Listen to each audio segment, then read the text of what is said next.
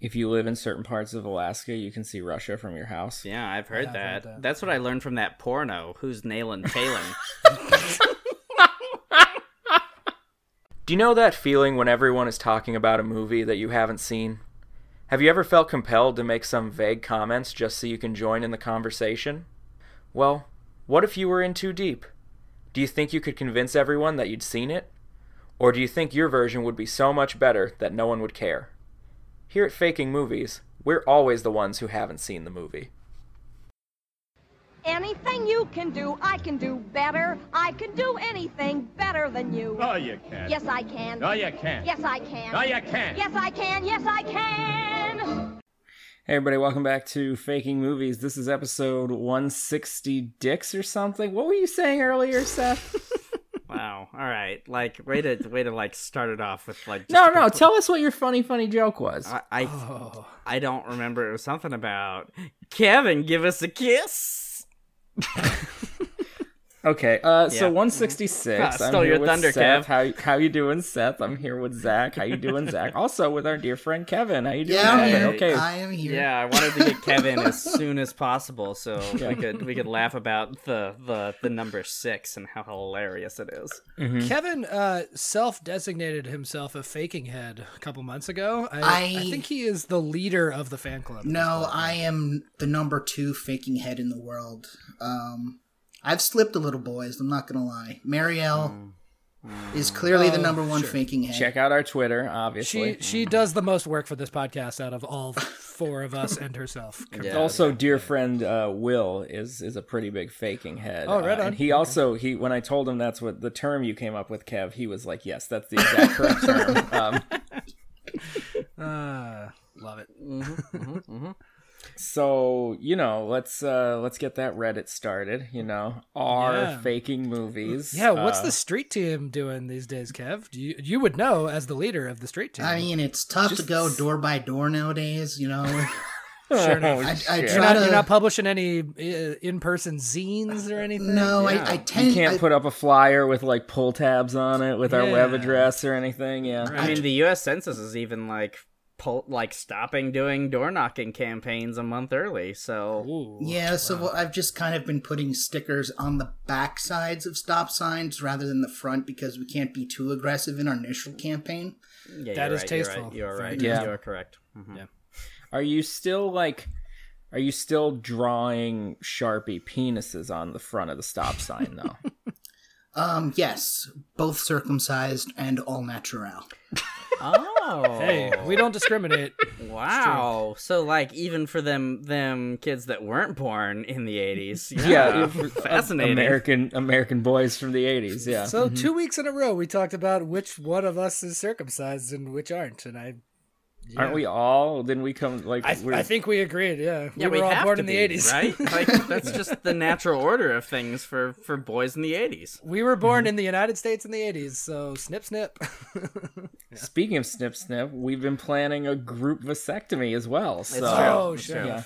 So that'll be a fun adventure. So listen here, dear listener, if you want some Faking Movies sperm, just like a big old wad of it. I don't. Yeah, like supplies will be limited, and it will. No, be a I'm not collector's involved item. in this. I'm Wait, not and involved in It's this. just going to be it all mixed together. Yes, so it's yes, really yes, gonna... yes. That's Yeah. exactly okay. So it's like Yeah. those little like toys from Japan that you buy, and they're wrapped, so you don't know which one you're getting. Yeah. It's like What? that version of that. Yeah, it's Oh like a my God, gashapon it's- sort of thing. Like you really Oh. Yeah, you get whichever you either get bald, was gonna full say- head of hair, beard, You're really no rolling the beard, dice. no beard. You're, So, like- you're probably going to be able to play an instrument either way. That's Yeah, gotta be you'll good, probably be able to right? play some instrument. I'm completely incapable of playing an instrument. Just because I own them doesn't mean I can play You can them. play the All right. spoons, probably. Only on the you ones can- and threes. You know what? But it doesn't matter because you got the hair, dude. Like it doesn't matter. You look like a Serbian revolutionary right now, and I love it. Or a Georgian. You really look like young Stalin. I know. I went as Like, one for it's- Halloween one time. Oh, it's so good. Like Yeah. I have a bunch of coats that I can give you, and you just coif that hair like you do, and we will definitely, like, I can dress up as Lenin. I look very much like Vladimir Lenin when I want to. Oh yeah, you could definitely do that. Yeah, and so Zach could stick an ice pick in the side of his head, and he could go as Trotsky. Exactly. You got to grow out a big, long, weird, pointy beard, but it's fine. Ooh, I've got bad news in that regard. Yeah. I'll stick an ice pick in my head, we'll just gorilla mask you, and it'll be fine. Perfect. Love it. Yeah. Okay. So the sperm cocktail, we're definitely doing that. Very excited. Yeah. Anyway, moving on. That's the goal. We'll call it mélange de fake. Oh, I hate you guys this is so amazing. much. Kevin, so Kev is faking a movie this week. Yeah. Sure am. Kevin, will you be my Remy Zero? I don't get that, but I'm just gonna say the title of the movie. Yeah, perfect. They did the theme song from Smallville. Oh, see, I gave that a shot at least 5 different times, and maybe made it 7 episodes in, and then realized there's too many of these, and they're 40 minutes long. And Oh yeah, I don't like Smallville either, but it has a great theme song. Is Smallville the American version of Due South? No. Oh. With the theme song by the Northern Pikes? No, we can't ever talk about Canada again after the Men with Brooms episode. Okay, all right, fair enough. Anyway, Kev, you're faking a movie this week. What up? yeah, Playing by Heart, and Yeah, I took this. Oh one. yeah. I wasn't given it specifically, but I've been telling the boys that I have 2 films in the can ready to go, and based off the long list of titles that they are going to or will eventually or may never fake, I picked out Playing by Heart. That one. It's that one, probably. Yeah. Where we all get arrested for selling sperm cocktails. I don't think they'll let us record in prison. There's nothing in the rule book that says a dog can't play basketball and we can't sell sperm cocktails. I think there are rules about that. There might be rules about that second thing. Yeah. Hey, Jesus dude, Christ. it's the coronavirus. We can do whatever. It's true. So Kev, the thing you just described, I was initially like skeptical of this, like not in the spirit of the game, but then you were so confident about the quality of this thing. I've done this now. before. I'm very excited about it. Yeah. It stands a chance of being okay. I'm a little disappointed in my last performance. I had better. I could have done better. Sneakers. You put up sneakers, and you really set the bar pretty high. I know. I re-listened to that one the other day in preparation of coming back on the show, and goddamn, was that a good time? It was sneakers very for sure. good. Loved it. Loved Oh, it. Let's go. Let me give it a retrospective 10. Speaking of which, Seth, you gave us 2 years to come up with the heartbeat sensor shoes, and this was shot in December of 2018, no. So I am running out of time. That's literally the tagline you can use for your heartbeat shoes. You're running out of time. Wow. Oh my god. Well, all right, we're halfway there. There it is. Yeah, we R&D will take nothing. Yeah. It's just marketing. Yeah. Everything is mostly marketing. Yeah, it's true, as it turns out. According to marketing majors. Yeah. Talk to anybody getting an MBA. Yeah. I try not to, but yeah. Yeah, I try not to as well. All right, Kev, lay it on us. So actors, right? Oh boy, yeah. What did we give you? Because I don't remember. Okay. Also, I'm sorry, because I'm sure we gave you way too many. No, yeah. I mean, honestly, the actors don't matter in this movie. Who blind is that anyway? Yep, points are made up. I fit them in where I thought they would work, so it came out okay. Mm-hmm. There are some real heroes here. We have Dennis Quaid. Oh yeah. Gillian Anderson. Mm-hmm. Yep. Jon Stewart. Oh yeah. So far, so good. And then we hit the middle of the pack here with Ryan Phillippe. Yeah. Oh boy, did we ever. 2 Ryan Phillippe movies in a row, and I think we need to make sure we take a break for next week. Yeah, he's rapidly becoming an enemy of the show. For sure. After this movie. We got Angelina Jolie. Yeah. Oh boy. And then we have the last 2, Jay Moore. An enemy of the human race. Yeah, an enemy of everything. And then another piece of shit, Sean Connery. Absolutely. A well solidified enemy of the show. Yeah, but I mean, so like spoiler, both of those characters are absolutely shitty in this, but like that's fine. Yep. What just really so famously, and I think we talked about this in our Matrix episode. Famously, Sean Connery kept turning down really enormous movies in the late '90s, early 2000s, and I guess this is giving away when this movie came out. But like, what role do you think he turned down to make this movie? Oh, I don't know. In '99, yeah. Or 98, excuse me. The other example I remember is he did League of Extraordinary Gentlemen and turned down Gandalf. Oh, Jesus Christ. Yeah, he did League of Extraordinary Gentlemen because he turned down Gandalf and Morpheus. God, he would have been such Morpheus, a shitty then. Gandalf. Oh yeah, this was what he did instead of Morpheus. Yeah, so we got Lawrence Fishburne, who I think did a really good job. I can't even picture him as Morpheus. That would be so dumb. So Kev, does Sean Connery There is no spoon. Dope ass pince-nez sunglasses in your movie, Kev? He does not, and in fact, Sean Connery is kind of a hero in my movie. Oh no. Oh. All right, no. Starting off as an underdog. Yep, sock it to us. Sock it to us. So you're going to have to hope that your movie is a 12 if you want that 10. Okay. It's not going to be, but I did enjoy writing this, so. All right. Hey, that's what matters. So before I start, I just want to say, Lee, let me get through the first 2 minutes first before you start guessing. What? kind of movie this. What? Kevin slots into the podcast so well, already fucking throwing shade. I feel so attacked. Like, well, I mean, it's deserved, so like, it's fine. That's what you do. That's your entire modus operandi, is just guessing plots before they exist. Ooh, let me talk about Steely Dan. Also, your movie is this thing. Can we talk about Steely Dan? No. Never. Turns out your movie is Legend. All right, are we ready for Playing by Heart? Yeah, absolutely. Okay. As we'll ever be. D&D movie. No. Okay, all right, sorry, I'm done. All right, so it starts off with a screen of pure white.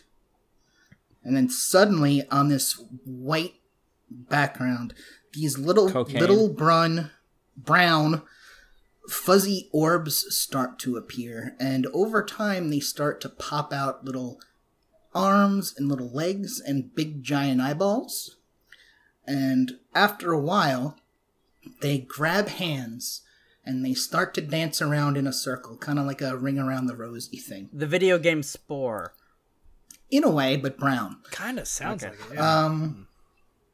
So white gives way to brown as we start to pan out, and eventually we get a shape of what this white is. And it turns out to be a diamond. And so as these little brown critters are frolicking, in comes a gigantic hand with a brush, and he dusts them away, and they pop and explode. And then we cut to an umpire who points and says, "Play ball!" Oh. What the fuck? Okay, so they were brushing off. I'm asking a clarifying question. So that what we saw was home plate being brushed off, right?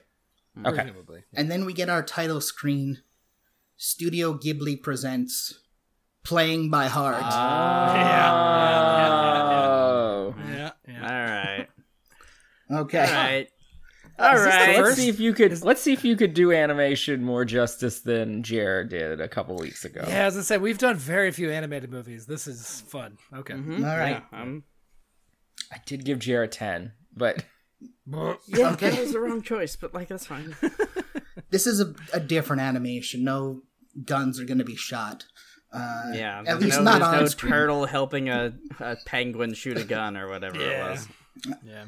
Okay, so the title fades and we show the packed stadium, Koshien Stadium, for the finals of the 1952 Japanese High School Baseball Championship. Wow, you did some research, dude. I did do a little research. So...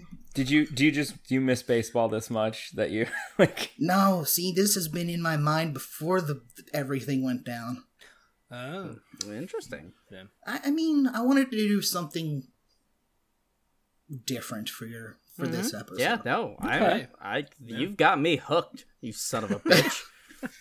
All right, so we cut to a radio commentator in the booth watching over the game, and he is explaining the situation, and that commentator is dubbed by Jon Stewart. Yeah, that's a good choice. And he's explaining the situation, and trust me, boys, it's a hot one, because it is the bottom of the ninth. Bases are drunk. Man on first, second, and third. Famously, yeah. I've never heard someone put it that way before. That's a classic Kev. Kev goof, yeah. Yeah. Wow. I wasn't aware That's of that amazing, either. Kev. That's So very there good. are 2 outs. The count is 3 balls, no strikes. Oh. And one of the teams Gotta take the playing, next pitch. Ashia High School, they hold a precarious 4-1 lead over Yatsuo High School. And on the mound is our protagonist, Hiro Tanahashi, Of who course, his is- name is Hiru. who is voiced by Ryan Phillippe. Yeah. And the announcers are explaining how he came in at the bottom of the ninth, and he just got, bled to dry. Bases are loaded. He was pitching okay, but he can't get anybody out, it seems. Now, sorry to interrupt. What time period are we in currently? 1992. You said 50s, but when was this movie made? Your movie. I would put it in like the 1980s. Yeah. I was gonna say we're whitewashing the fuck out of all these Japanese people. So like, Well, yeah, but Yeah, but Studio that's just- Ghibli does Yeah. the dubbing with they do localized dubbing. Yeah, these are just no these shit. are just dubs. They're not the actual voice actor. got it. Okay. Yeah, That's they have more different dubs tasteful. for different language groups. And they're pretty Okay. good about that, actually. Or Okay. they were. I don't think Ghibli still exists, does it? No, Or it it's like- does. They have a movie coming out soon. Oh, really? Huh. Cool. All right. All right, so the ump on the mound is a conference between coach, catcher, and pitcher, the battery, and the ump goes up to break it up. And the head coach of, who is it? One of the two. So much Wikipedia on this. Ashia High School. They're on the mound. So Coach Tanaka, Dennis Quaid, and the catcher Akira Watanabe is voiced by Jay Moore, and they're on the mound. They're just kind of trying to calm him down so they can get out of this game. He gave Jay Moore a spot where it wasn't just like diarrheaing himself. God, like, all Jay over the Moore. place. Yeah. Jay Moore is a catcher though, and Dennis Quaid is definitely the coach. Like that is spot Oh, yeah, on no, for it's sure. very good casting. It's very good casting. Really, Jay Moore only has 2 lines, and it's like, "You got this," and "Throw it in." Yeah, yeah. That's Okay, perfect. yeah, for I could Jay deal That Moore. is the I could deal with that appropriate much more. amount of Yeah. Jay Moore. I wouldn't want any more. Yeah. And then he gets hit in the Wow. head by a bat and he dies. Oops. All right, so It's a cerebral hemorrhage right there. Yeah. Oh my God, there's so much blood. It's just pouring out of his ears. Was there a time when anyone liked Jay Moore? I mean, he got work consistently for decades. Like He I did feel like because in he the plays a early 90s, cock yeah. super well. Yeah, right? Like in Jerry 90s. Maguire, he plays the agent. He's a cock. Didn't Like, he have Oh, a yeah, yellow yeah. Miata in some movie? in a movie we watched? Yeah. in Go. In I yeah. didn't watch it, so yeah. Yeah. He just plays a shitty guy very well. Yeah. So Kev's movie. okay, so Dennis Quaid is giving him just some last minute advice that Hiro isn't really listening to. His mind is elsewhere. So the mound visit gets broken up, and Hiro takes the mound. Jay gets back behind the plate, and they're going to try to work their way to win the championship of the Japanese high school tournament. Sure. So Hiro, he's got visible sweat growing on his forehead. He looks around and he looks into the crowd, and there he spots his mom, who looks worried and, anxious. And he also spots his grandfather, who looks tense but confident in his grandson. Yep. And then Jay Moore says, "All right, bud, let's do this," and, slams his mitt and puts it out there. Yep. All right, so after this, we flash back several years, and we cut to see the past, and we see a young Hiro who is sitting on a dock, and he's sobbing quietly. And that's when his grandfather approaches, and the grandfather puts a hand on his shoulder. And the voice of Sean Connery tells the boy, I know you miss him. I miss him too. But your mom will always be with you. I will be always with you. Now, boy, we fish. Oh boy, Lee! I see that you're struggling so hard not to do a Sean Connery voice and just repeat those lines because I was struggling too. Should we give him a Zardoz pressure release? Do you need a pressure release? No, I'm fine. I'm fine. It's okay. It's called the quickening. We fish. There it is. Yeah. All right, and I miss him too, boy. I found the cure to cancer, but I lost it.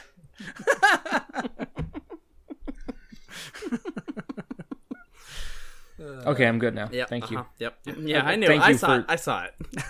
You're a good friend. Yeah, thank you. it was a teapot that'd been whistling for at least 2 minutes. Mm-hmm. Call Lee the Teapot Dome scandal because he's about corruption during the Taft administration. Hey-o. Oh. Anyway. Yeah, so jokes for no one. Grandpa comforts him, and Hero seems to like the words that he just heard. So through, drying his eyes, he tells his grandfather, okay. And, of course, little baby Hero's voice is voiced by Angelina Jolie.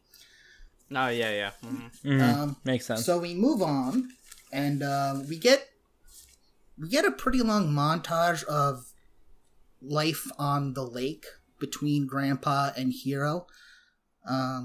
So they do a lot of lakeside activities, including swimming, fishing, and skipping rocks. And at first he's terrible at all of these things, but through time and guidance, he begins to gather confidence and skill, and he begins to excel.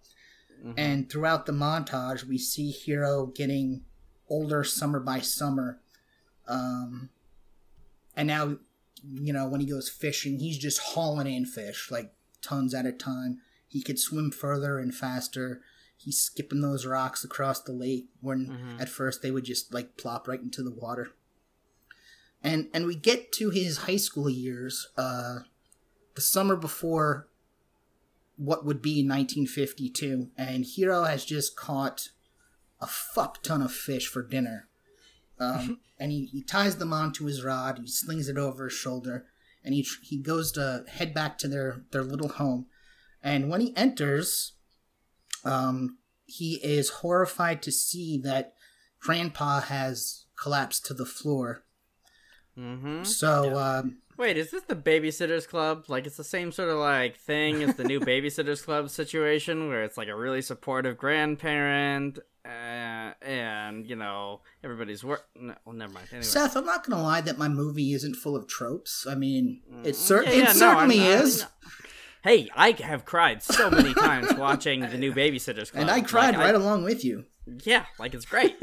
Also, most movies are full of tropes, like, by construction. That's kind of how everything works. Yeah. Totally fine. Yeah. I'm not saying it's bad. I'm just saying, like, I see, like a parallel in my mind really well. I feel like this exchange right here is reminding me of one of the things I miss the most in our new universe.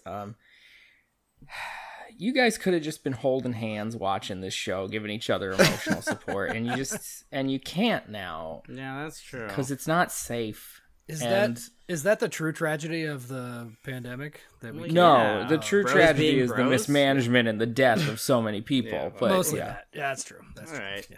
But on a much less grand scale. Yeah, we can't be betas together when we watch movies. Yeah. That's the other tragedy. Yeah, that's true. Here's the thing I say about that, Lee, is a physical death is just a brief moment in a person's life, but an emotional death, boy, that could last a long, long time. Wow. Kev, come on, man. What are you doing to us? Kevin, none of us are here to hold each other's hands. You can't do that. There better be some dope-ass, like, baseball montages later, because I am sad as fuck. This is Ghibli on point, though. Like, yeah. Ah, God, Cav. You son of a bitch. I have a confession to make. I've never seen a Studio Ghibli movie. I also haven't. I just know a lot about them because people love them a lot. You dumb bitches better watch some movies with me this week. Us, all with Kev too. Let's all watch a movie together. We could via Skype or whatever the fuck we do now. I don't know, man. I know. It's not like we live near each other. We would have had to do it over Skype anyway. Right, we that's true. Kind of closely. My entrance into Studio Ghibli was Regal shows them fucking all the time, and I see advertisements for them, and then I go home and look them up, and they're like the 10th highest rated movie of all time. Yeah, like, what the fuck is this? They're all like super well regarded. Yeah. That's because they're full of emotions. So Kev's movie. Yeah. So Hiro sees his fallen grandfather and drops those like dozen fish that he caught because he's gotten so good over the years and talented, and he immediately gets help. So then we're at the hospital, and his mom, Gillian Anderson, tells Hiro that his grandfather suffered a heart attack, but the doctors are confident he'll be okay. His spirit is bright, and she tells Hiro that go talk to your grandpa. His sperm is virulent. Sure. His spiritual essence is still there within his body. I'm with Lee on the side. This is noted and amplified. Yes. So Hiro sits on his bed, and they have a lovely conversation. And Grandpa reassures Hiro by saying that he's fine and that he just has indigestion because Hiro has been catching so many fish lately, and he's just trying to like make him feel better. Yeah, it's so sweet. God damn, Kev. Come on, dude. This is a personally unrelatable grandpa story, but yeah. Oh yeah, I never met either of mine, so yeah. I also barely met one of mine, but I think, yeah. I never had this grandpa situation either, but like, it's still very sweet. Yeah, no, it's quite sweet. Yeah. I also haven't had any grandpa experiences. Yeah. What a bunch of sad boys we are. No, I have grandpa experiences, but we definitely didn't fish. We more like collected art. Okay. So like, Seth is yet again the outlier in terms of family relationships. Yeah, I have like for the most part, my very small family, I really enjoyed it. So like, yeah. All right, boys. So we're cutting back to baseball. We're out of there. Whew. So this emotional we return to this sand trap we're in. God damn. We return to the stadium, and the crowd is at a fever pitch. It is as loud as a high school stadium can be for this prestigious title. Mm-hmm. And the batter digs his feet in, and he's ready to bust this game open, get his team back into the game. Mm-hmm. Coach is sweating bullets. Akira, the catcher, keeps putting signals down, but Hiro, our pitcher, isn't acknowledging them. He's still befuddled and unsure of himself and how to approach these next few pitches. So again, he returns his gaze to the crowd, and he spots his grandfather, who raises his cane, and his grandfather shouts, "Fish, Hiro! Fish!" And then Hiro nods and turns and looks at the catcher, and he grips the ball. And then we cut to a little vignette where Hiro is little again and his grandfather is there. And shit, where did it go? So, yeah, here it is. So Grandpa explains while they're on the lake that they live in a new and anxious world, and that it is up to them to find their peace, and for Grandpa, fishing is his peace. So we refer back to this montage of them just fishing on the lake, and then we snap back to Hiro, who's on the mound, and that's how he centers himself. He throws a pitch as if he's casting a line into the water, and this ball goes from about 2 o'clock to 7 o'clock. It's a deep curve, and the batter just swings over it, and it lands in the catcher's glove. And we've got strike one. That was offensive. Strike one. And the crowd goes wild immediately. But you acknowledged it, and you're willing to grow. Yes, that's not nothing. So the batter swings. We're at a 3-1 count, and then, again the crowd just erupts in jubilation or anxiety, depending upon what side you're rooting for. Mm-hmm. So again, wait, this motherfucker swung on a 3-0. Oh, he was given the green light.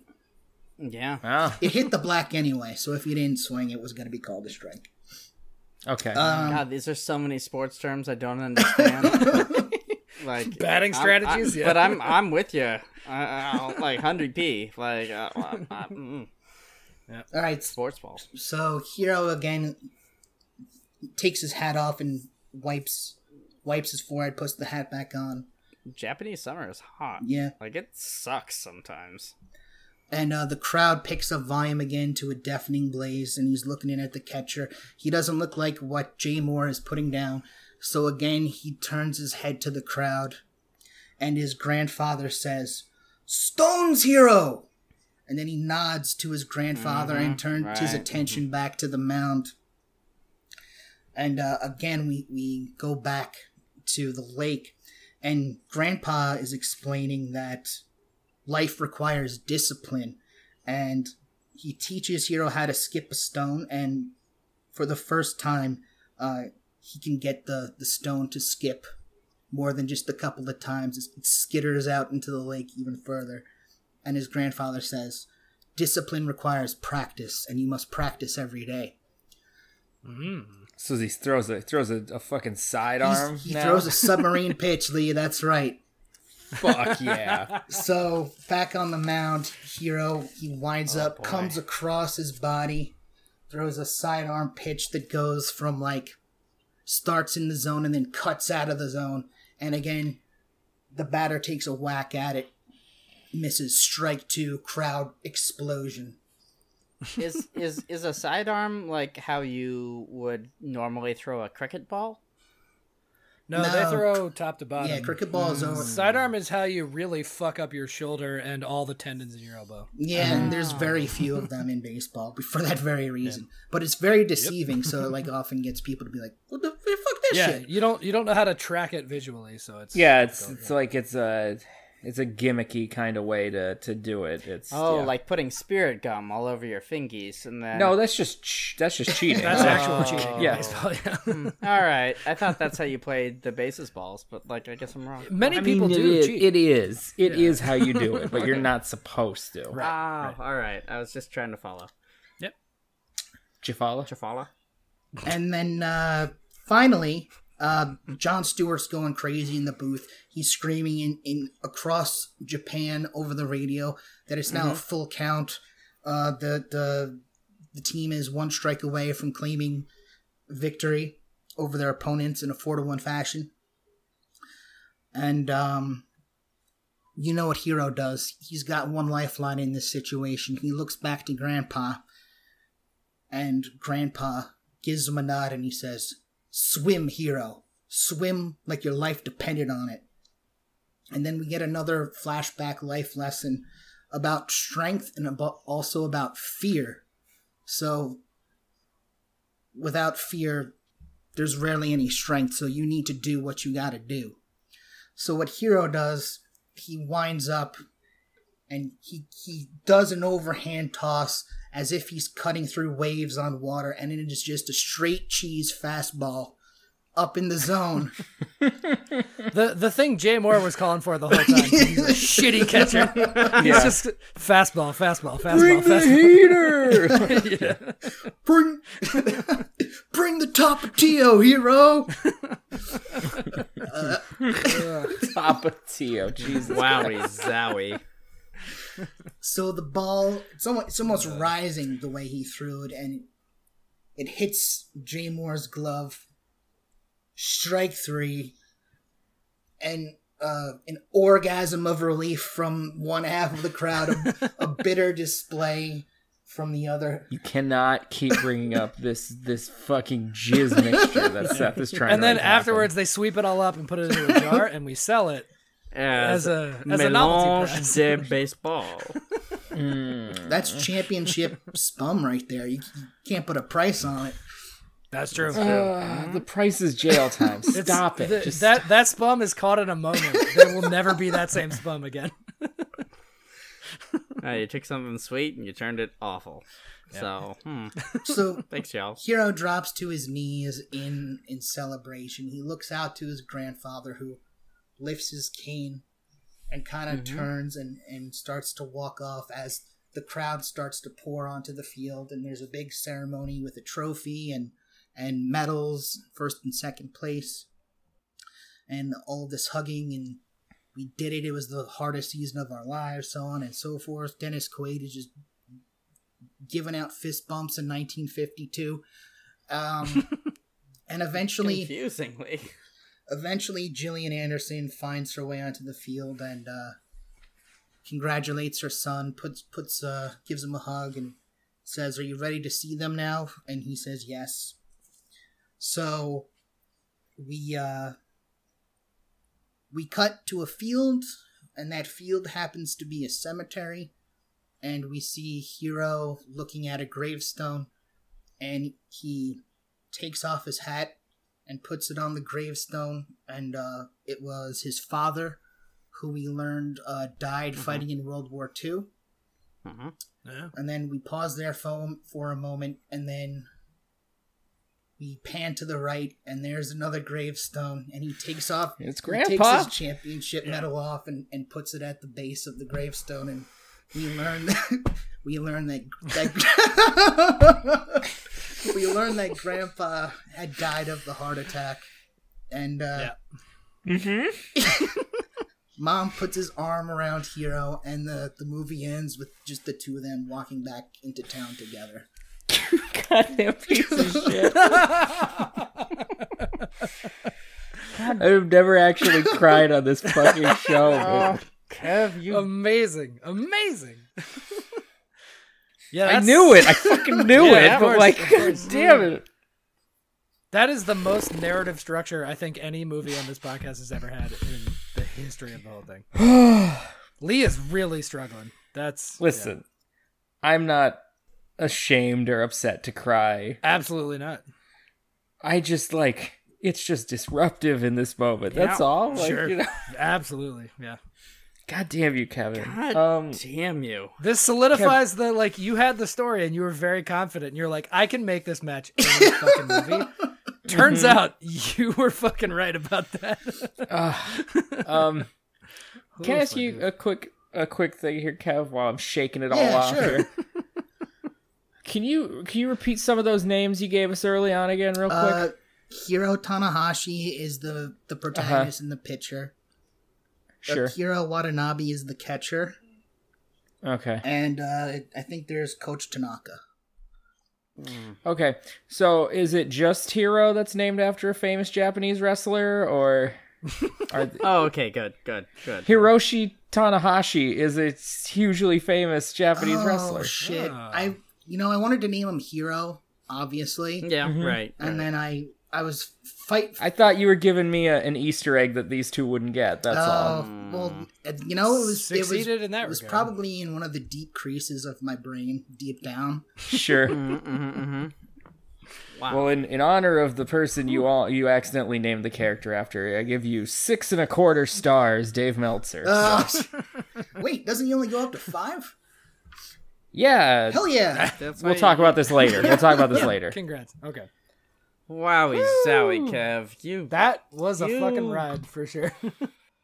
God, I love a sports movie.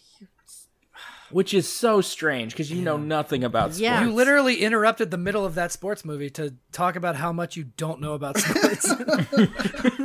Yeah, several times. But I do know a significant about cricket and curling. Sure. The two most American sports. That's yes. Yeah. Anyway, Kev. Fucking hell. Yeah. Great job. You want to hear about this shitty movie? Yeah, nothing matters I think anymore. it should turn this around into a much more fun-loving less tears. Yeah, You'd be surprised, but yeah, okay. All right, Kev. So this is a 1998 film, Playing by Heart, which IMDb calls a comedy, drama, and romance. Maybe the last two. Yeah, I don't believe any of those. But anyway, it doesn't accomplish any of these things competently. Yeah, but sure.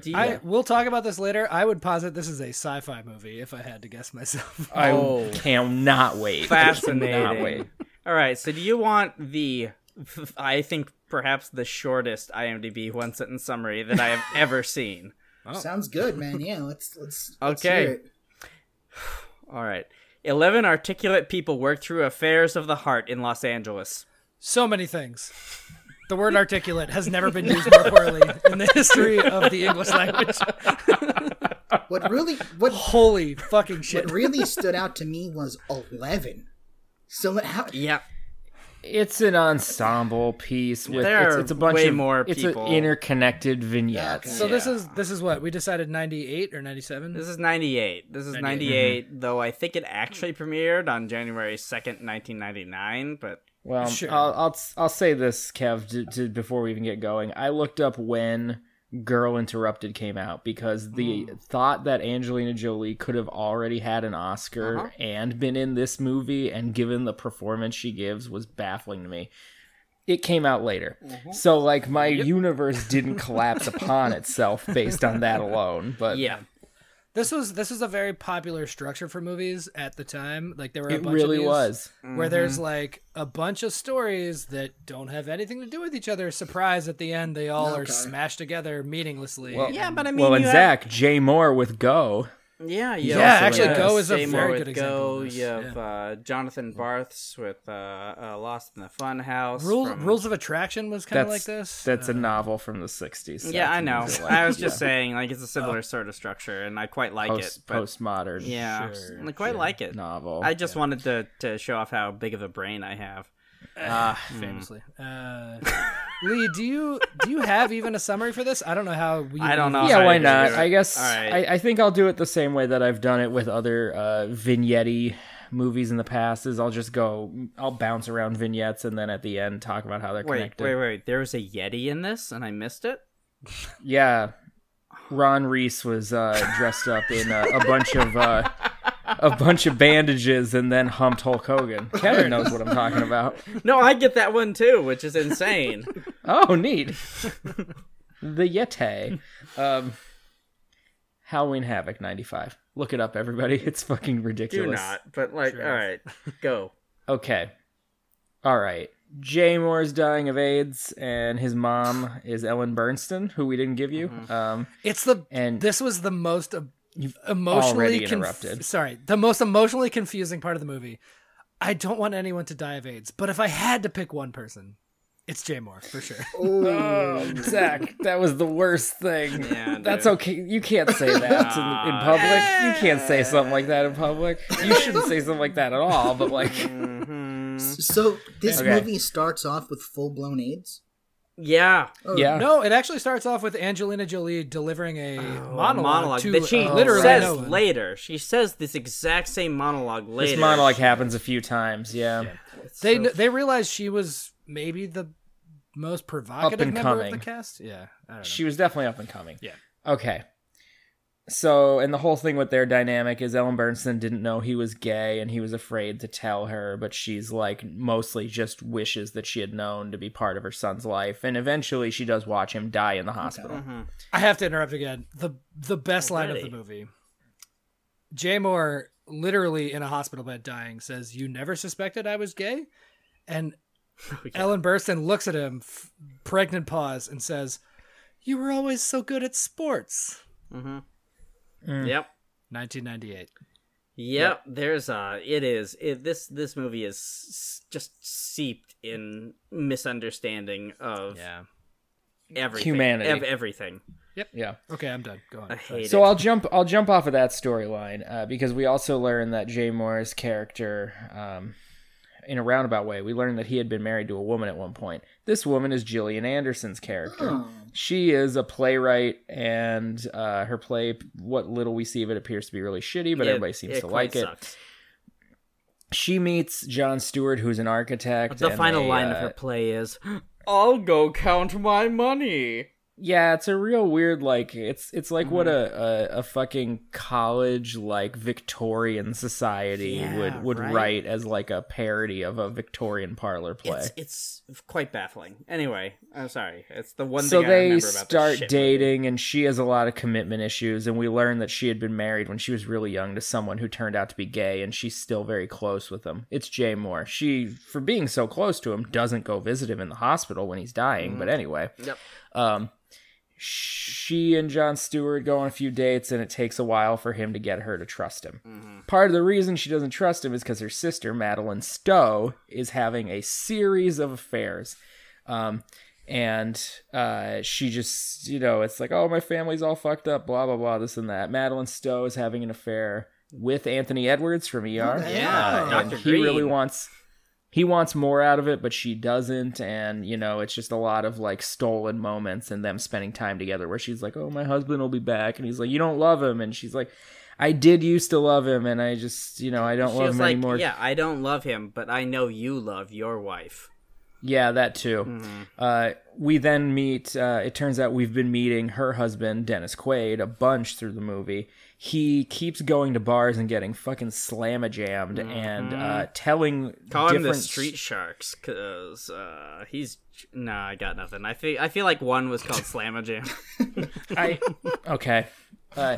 He keeps going to bars and... sitting down next to single women to tell them his sob story, and his sob story changes every time. Yeah, it's true. We do. Oh, also he goes to a gay bar at one point, a drag club, and and that factors into the story, I guess. Well, it's a different venue. He's just fucking bored. He goes and like gets drunk and like tries to hit on a drag queen, and then nothing comes of it. He's just fucking bored. But that's the thing, is the drag queen is able to like just see straight that through it's a performance. His bullshit. Yeah. Like she recognizes like an actor, right? Yeah. And that's what he is doing. He's constantly like putting on this facade, and that's kind of his whole character like, I don't know. Also, Dennis Quaid, one of his scene partners from acting class, the camera keeps panning over to show that she's there during all these scenes. Stalking him. It's quite strange to me. Yeah, I don't know how that. I think that just resolves with her like being like, "Wow, you're so great!" Like in out of class, and then in class you're like not as creative. Like how do you do this in the world? And, like anyway, it doesn't matter. Angelina Jolie's also in his acting class, and she has this hugely embarrassing moment where she's going to give this monologue from Suddenly Last Summer, and the guy running the acting class is like, if anyone gives the fucking cannibals ate my boyfriend whatever monologue from Suddenly Last Summer, I'll freak out. So she runs out, but Dennis Quaid's there too, and also it turns out she's his sister-in-law because Gillian Anderson, Madeline Stowe, and Angelina Jolie are sisters. I was gonna say, do they acknowledge that Angelina Jolie is Dennis Quaid's sister-in-law at all? No. At the end. Yeah, at the end. But like in the class, wouldn't they have like been like, "Oh, you? Okay, hi." Yeah, well, they don't. No, they don't. Weird. Okay. I'm just telling this by way of getting us to the Angelina Jolie guess what? story. This is a terribly written movie. Yes. No. Absolutely. She is at the club, and she's having a very loud breakup with her boyfriend on the telephone. On a payphone in a club. They are in an acting class, so maybe it was her doing a monologue or something. I don't know. Anyway, she meets Ryan Phillippe, who's dancing by himself, and she just keeps trying to get him to, like, hang out with her, and eventually they, like, start to trust each other, and he tells her that he has HIV because his ex-girlfriend who died was a drug user. They end up together, I guess, and it's baffling and tedious. I'm watching Kevin's face right now, and he's got the same face that I had watching this movie. It is just confusion and boredom. So that's this whole movie. Yeah, I think the only other important Ryan Phillippe has blue hair. Only in front. Only in front. It's so 90s. Up top. Angelina Jolie has kind of like a very, very like kind of that like auburn red, cherry metallic red, red. It's yeah, like this that very unnatural looking red hair coloring. So they're a couple, I guess. I don't know. They become a couple by the end of the movie. It's very dumb. It's very dumb. The only other like main storyline is oh fuck. Sean Connery and Gina Rowlands are like a long-time married couple, and they're about to renew their vows, and they have some strife because like she finds a picture of a woman that used to work for them in Sean Connery's room, and he's like, "Well, I was in love with her, but not the way I love you." The way that your hair like fell across your face as you did that was just completely perfect. Sean Connery I've only been staring at that one lock for like 15 minutes. Right? It's unbelievable. It is like Seth as the two balds in this sperm cocktail. Right? I just am so jealous. Yeah, no, me too. I used to have beautiful hair and I lost it to stress. I don't know what happened. Yeah, I was gonna say as like the only guy here with hockey hair that is electric lettuce, as I like to say. Yeah. Oh yeah, me and Kev can carry that weight as far as that hair is goes, why we need to create mélange de fait. So whatever our combined future offspring. Yeah, just playing the odds. Regardless, so the whole thing with Sean Connery is that he's basically gaslighting it. So his wife is like a professional like TV cook. He's but that doesn't matter. That's like 4 seconds of the movie. It doesn't matter, but I find it was the only part of this that I found in any way interesting. I agree. She is somewhere between Ina Garten and Paula Deen. It's confusing. Yeah, which is the thing I really appreciate because I really like Ina Garten because she at this point especially is just like, I do not give a fuck about anything. Correct. Jeffrey will come back and I will just drink this massive cocktail with my friends. I live in the Hamptons. When Jeffrey's done boning his boyfriend down in the city, we'll hang out and eat this delicious dinner that I prepared. Yes. Mm-hmm. Woof. So anyway, their whole storyline is she doesn't trust him anymore, and they're trying to throw their 40th wedding anniversary, which is a vow renewal, and it ends up working out. Yeah, but Sean Connery is gaslighting her the entire time. Yeah, it's shitty, and he is, as you would expect, the shittiest human being possible. He is constantly belittling her intelligence. He is constantly like, just like gaslighting in the least aggressive way possible, but still gaslighting, and it's very awful. It's a really bad movie. Bad character, bad people, bad movie. Anthony Edwards is he's going to be the officiant because he's a minister for the vow renewal. And he's the one who's cheating in the whole fucking movie. Yeah. Everybody in the whole fucking movie is literally at this vow renewal. Dennis Quaid and Madeline Stowe kind of reconcile a little when she finds out that he has an imagination because he's such a good actor. And the whole family meets the new boyfriends, and then Ellen Burstyn comes over because she's known the family for years because Gillian Anderson went to the funeral, and they were the literal only 2 people there. For Jay Moore, yeah. It's all stupid. I mean, that seems kind of over. Realistic, honestly. Yeah. For Jay Moore, 2 people seems like a high number. That's 2 more than I would have guessed, yeah. So the whole thing with the movie is like it's everybody's like philosophies on love, and like Angelina Jolie gives this talk. The whole monologue is like, I have a friend who plays jazz trumpet, and I try to explain why I love this one song he plays, and he's like, talking about music's like dancing about architecture, and that's what they were gonna call the movie. They were gonna call it Dancing About Architecture. Why did they change it then? Well, honestly, it would have made more sense. At least it has a callback in the movie. Playing by heart means nothing. We could have all like completely downed whatever drink we had in our hands. Yeah. As soon as they said Dancing About Architecture, like I would have done that at work where I watched this.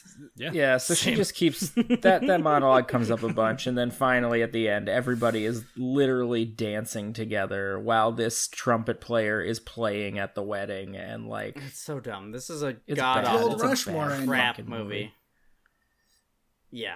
What do you say, Cal? Rushmore ending where everyone gets along and dances at the end. Yeah, except that's like totally reasonable, and also like this is the like problem with this movie is everything works out in the end for all these couples that should absolutely not be couples. And everybody decides they're in love after like 2 dates. Yeah, that's the thing, is people are constantly saying I love you, and they've only like been on 2 dates. Like it's yes, and also the counterpoint to that, the like last thing I wrote about this movie is the one through line is people complaining about actually liking people. Yeah. Like Angelina and Felipe and like everybody is just like, and Gillian Anderson and Jon Stewart, they're just like, oh, I actually like this person, but I'm emotionally unavailable. I'm like, this is so unrelatable. Like, no one wants to watch that version. Everybody wants to watch the you fall in love and you actually like it version. Like, can I point out how fucking ridiculous it is that Gillian Anderson brought her dog to her parents' wedding? Yeah. Oh, yeah. That's true. Oh boy, this movie is shit, Kev. This is a shit, boring ass, stupid movie. I think that at least Zach and I, after we finished this movie, we'd lost years of our life. Ooh. Yeah. I don't think Lee expressed this, but it's because I watched it in several sittings. Yeah. That's why. Yeah, I watched it over a single workday. So Yep. Same. This is why I said it was a sci-fi movie. Okay. Yes. Explain this, Zach. Yeah. So another thing I wrote down were these characters are all so far up their own asses. Like no humans actually act like this. Like I know it's set. Oh, you think this is an alien training movie? Exactly that. Yes, I know it's set in L.A. That is and like hilarious. L.A. people are unrelatable in every possible. I mean, if we way. are going to use "They Live" as a barometer, people in LA, at least half of them are aliens. Sure, that's what I'm saying. We just Like, don't have the special sunglasses. These, I guess, 1998 or 9 or whatever was a different time, but this version of love is so, or like interpersonal relationships or even just general human emotions was so unrelatable. I was just like, none of this is real. This is all fucking insane. It is shocking to me that there isn't at least one scene of a character in a therapist's office explaining why. Yeah, right. like Well, and the conceit at the end is they're all family and they are all obviously damaged, but they don't acknowledge that in any capacity. Yes, this is an awful, stupid, terrible movie that no one should watch, and I don't even have any like notes or interesting things to talk about.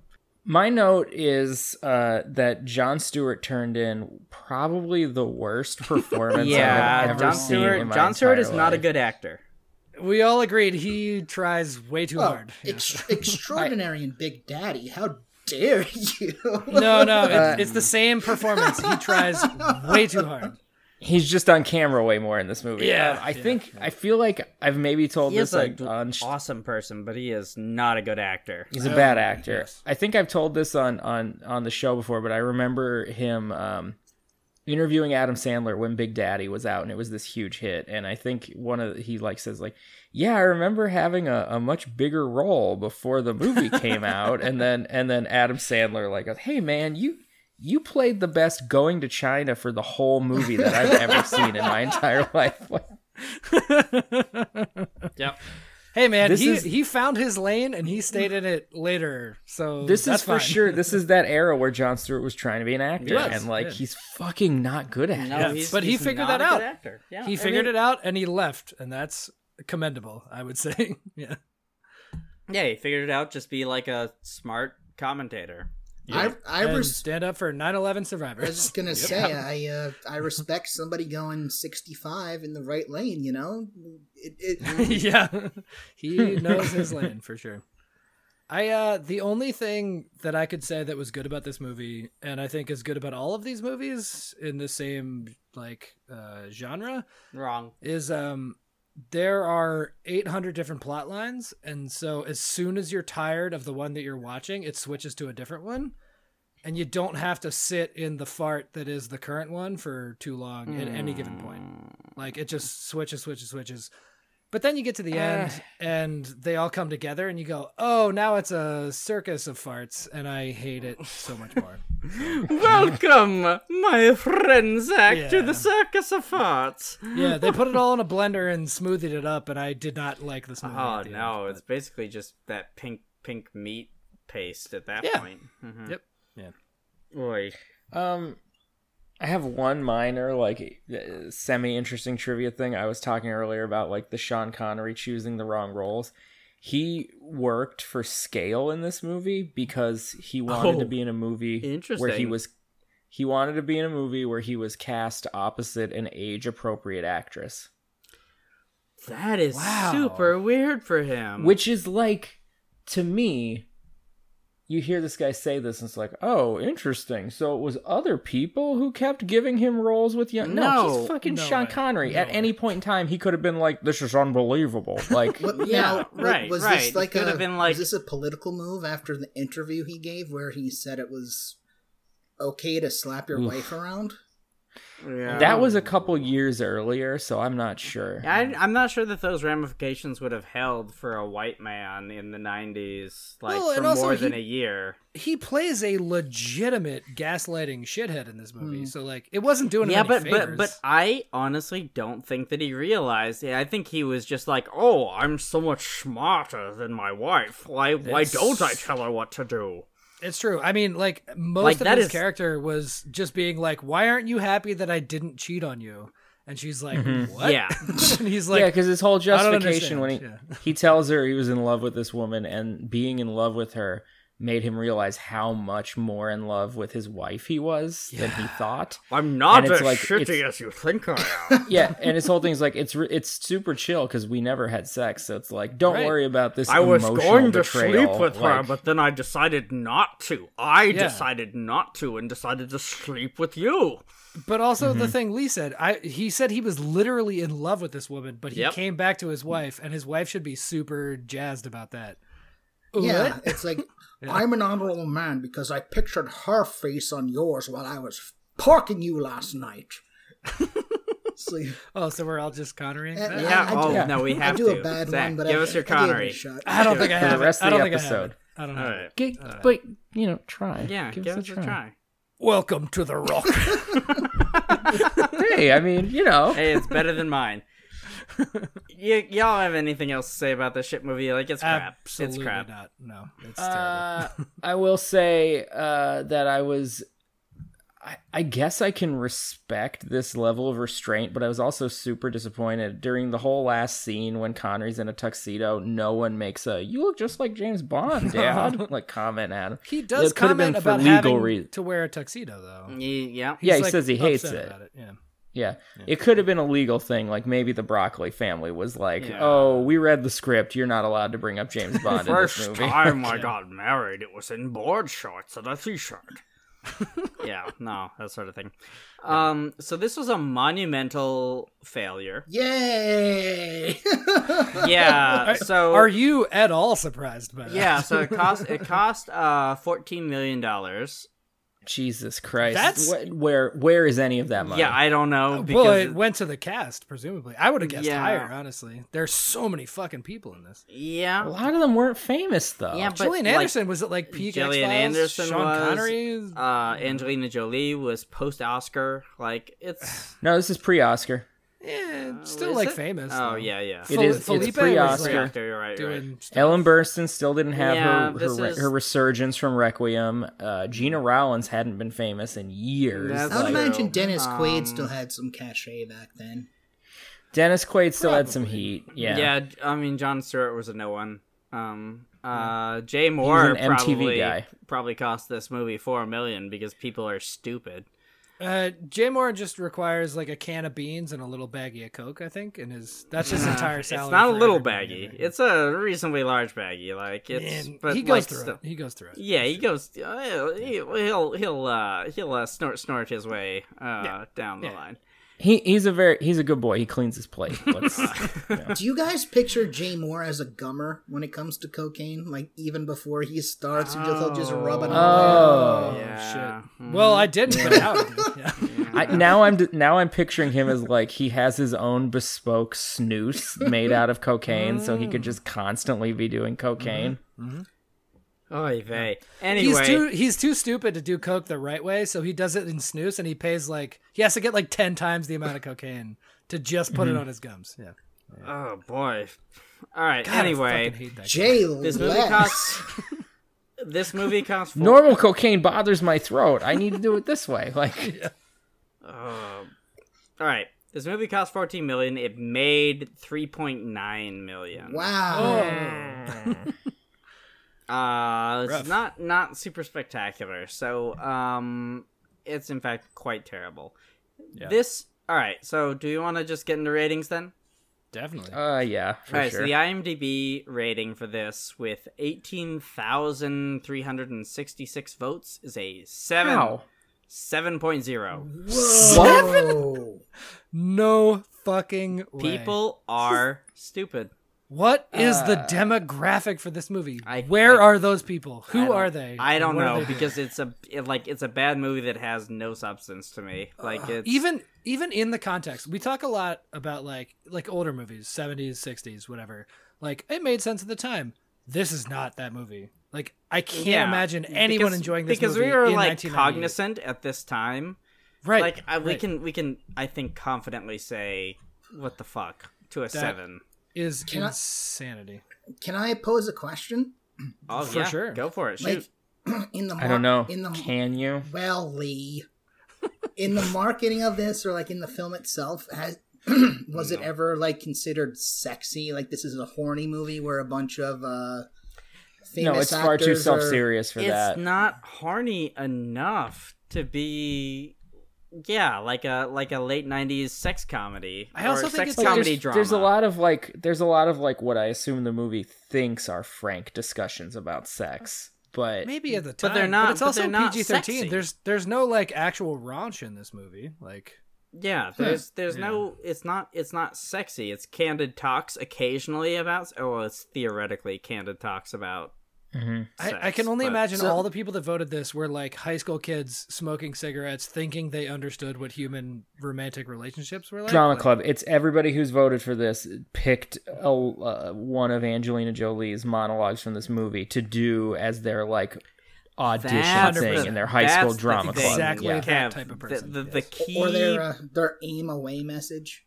Yeah. Yeah. Absolutely, yes. Yeah. all With a hearticon at the end. all of a cardinoid, the term for a heart-shaped object. I guess. No, Weird, nobody's Yeah, gonna- weird all right. flex. Weird flex. What? I was going for like a less than 3, but you know. Oh, all right. Well, a cardinoid. Anyway, there are so many monologues by Angelina Jolie that are clearly like first year acting student monologues. Like I almost wonder, like, this is a writer-director. Like, it's the same guy. It's like the writer-director's one person. Willard I wonder Carroll, if, like, right. I wonder if this is, like, based on a play that he wrote, you know, and yeah.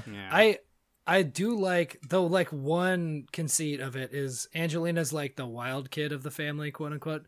And when they all show up at the end at the wedding, or the renewing of the vows, Gillian Anderson and Madeline Stowe both, anytime Angelina says anything, they both kind of roll their eyes at her like, oh, fucking this shit again. And I was like, I know, I'm also watching this movie. I get it.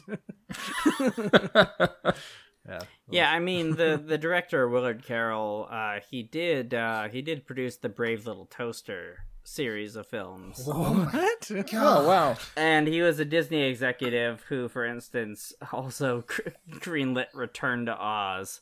Whoa. So, This movie makes more sense now. He's a little bit out of his element, it seems like. yeah, he only directed four films, but like I could not give you any details about the other 3, which are The Runestone, which is a 1991 film, Playing by Heart in 98, and which we know, of course. We're duly aware. In 1999, there was Tom's Midnight Garden, which I have never heard of, and in 2007... that's the sequel to Dexy's Midnight Runner.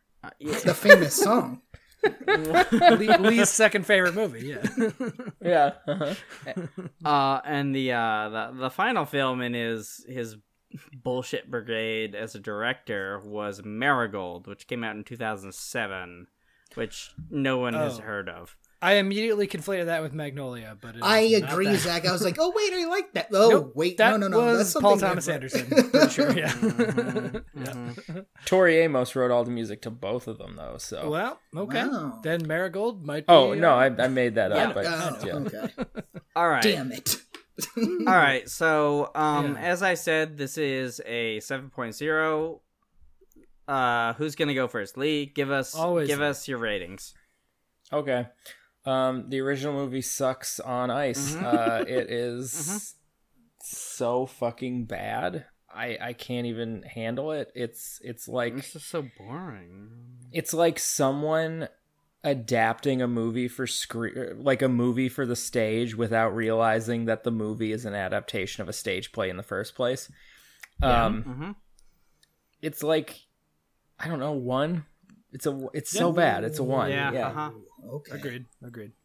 Kev, you immediately made what I believe to be the best Studio Ghibli movie because I have not seen any.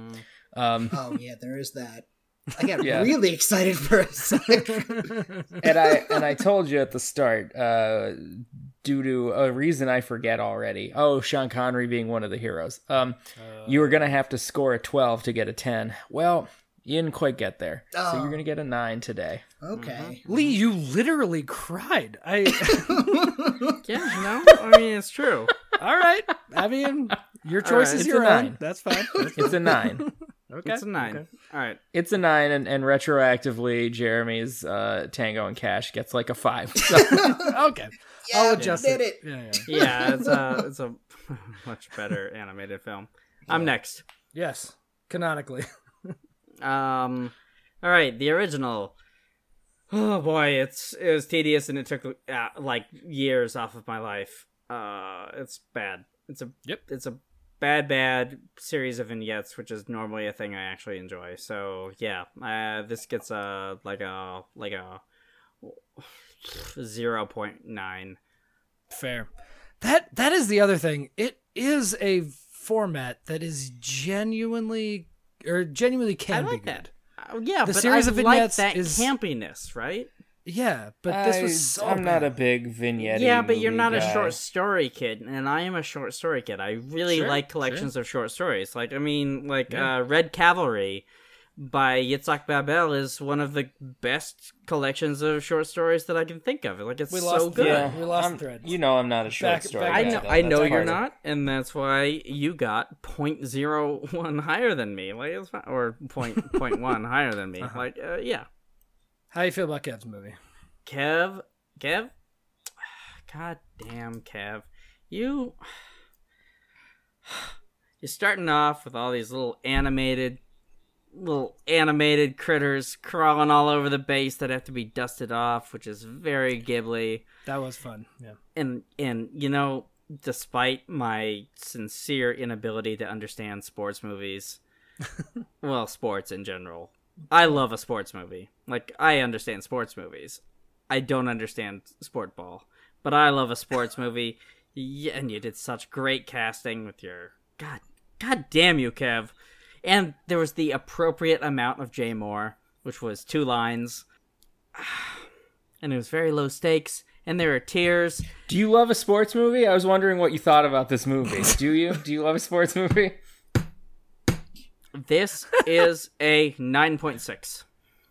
9.6. Okay. It's great. I love this shit. Kev, that was spectacular. And the way you performed it was in such like a beautiful way. You son of a bitch. I know. You get a 9.7. Whoa, okay. Wow, thank you very much. It was one of the longer narratives on the faking, but I think we were all captivated. It was super well structured. I loved this shit. Loved it. Yeah. That's my jam. Yeah. Should I be watching Studio Ghibli movies? Yes, asshole. 1,000%. Undeniably, yeah. What the fuck? You don't know, Zach. Shut up. No, I know they're all rated incredibly highly and everyone loves them. I just haven't gotten around to it yet. Yeah. Yeah, well. Speaking of rating things incredibly highly, Zach, here why we don't go. you jump in? Well, Yeah. I'm going to do the original first. So, okay, yeah, don't ignore. I was going to rate this movie a 0, but Jay Moore dies in it, so I'm going to rate it a 1. Really got a fucking axe to grind on Jay Moore. Don't know why. I just picked it as some reason. Kev, it was transformative. I feel like all of our lives have been changed tonight. Also, I want you to get that perfect 30, so I'm gonna rate you an 11.3 so we can get that Wait, perfect. hold on. No.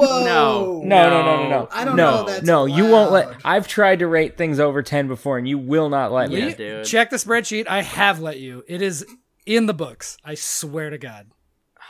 Yep. Oh, the fucking safety's off now, buddy. No, you can't rate negative. Nobody can rate negative. No, it doesn't matter because now Lee has you fucking broke it. Okay, all right. I'll rate him a 10. I'll rate him a 10. I just feel like this- you guys fucking robbed him of the 30. It's rude. Downright rude. We talked about early in the episode, Sneakers was a fucking blockbuster hit. Masterpiece. Yeah. And now, I mean, he really came to play today, literally and figuratively. Zach, just Much play like ball, baby. Hero, Kevin brings the heat. Yeah. All right, 10, fine. So, Kev, you obviously have the best differential of all time. I think original got 2.9, and you have like a 28.7. So That's pretty good. order of magnitude better. solid choice. So Seth doesn't do it best anymore. It's Kev that does it best. It might be. You may have dethroned me, you son of a bitch. I'll throw the next one, Seth. I can't be taking that glory from you. All right, so Yeah. if Kev has dethroned Zach, I'm gonna need you to scoop out all of Seth's sperm from the Kinder eggs that we're marketing now. Oh, it's a Kinder Surprise. I've got bad news. Once they're mixed, it's really hard to unmix. I believe in you. Okay. Get some titrations going. They're all gonna have different densities. That's you true. know, That's like true. Oh, weird. I'll separate bald and hair, and then Beard. linguistics and comp sci. And, yeah, we'll figure it out. Yeah, there's we'll probably throw some Jewish Kev blood in there. there It'll be too, great. Which is very Oh, yeah. confusing. It'll be easy to find. Ashkenazi and Yeah. yeah. Safari. All right. Yeah. Next week we have Seth doing Radio Flyer, a movie he is certain stars Cuba Gooding. No. This Pretty movie sure it doesn't. has to star Cuba Gooding Jr., and it will absolutely be about a brand of wagons. Yep. Like, Okay. there's no other options, right? I guess we'll find out. Or is it the Yeah. movie Radio, where it's a... Huh. Okay, so Kev, anything Yeah, you want to what- talk what about else or could this say movie before we possibly go? be You have about? this platform of at least 4 listeners that you could reach out to here, anything? Including yourself. I was going to So- say you're one of those listeners. Yeah, so the platform of 3 Yeah, listeners. just again, as always, it's always so fun and pleasurable to be here. Don't read into that. You want to be in the And, jar? We can put you in the jar. Yeah, you I want to mean, join the jar? after the scoring today, I think I might deserve it. But Yeah, you do. I have to get scooped out. no, but just thanks again, and to all my faking heads out there who are not doing their business that they should be and becoming an honorary member by sticking stickers on the back of stop sign. You know, You're recruiting a street team actively. It's- is what it yes. is. There are literal stickers too. Like I could send That's them true. to you. That's Yeah. I've got a Google Doc for signups. Just hit me up through the boys, and Yeah. it was great to be on, and I can't wait to the next one. So thank you guys, and I love being on. Oh, the thanks, best. Kev. That's the real best. sweet, Kev. You are one of our replacement hosts if one of us quits or dies. Oh, yeah. So Oh, yeah. yeah. I'm already half dead, so like, here you go. I work with the public every day, so you know Oh, all right. So we're gonna end on a dark note. Fun. This. I'll have what she's watching. Oh boy, we didn't even talk about what the next episode is, or maybe we did. We super did.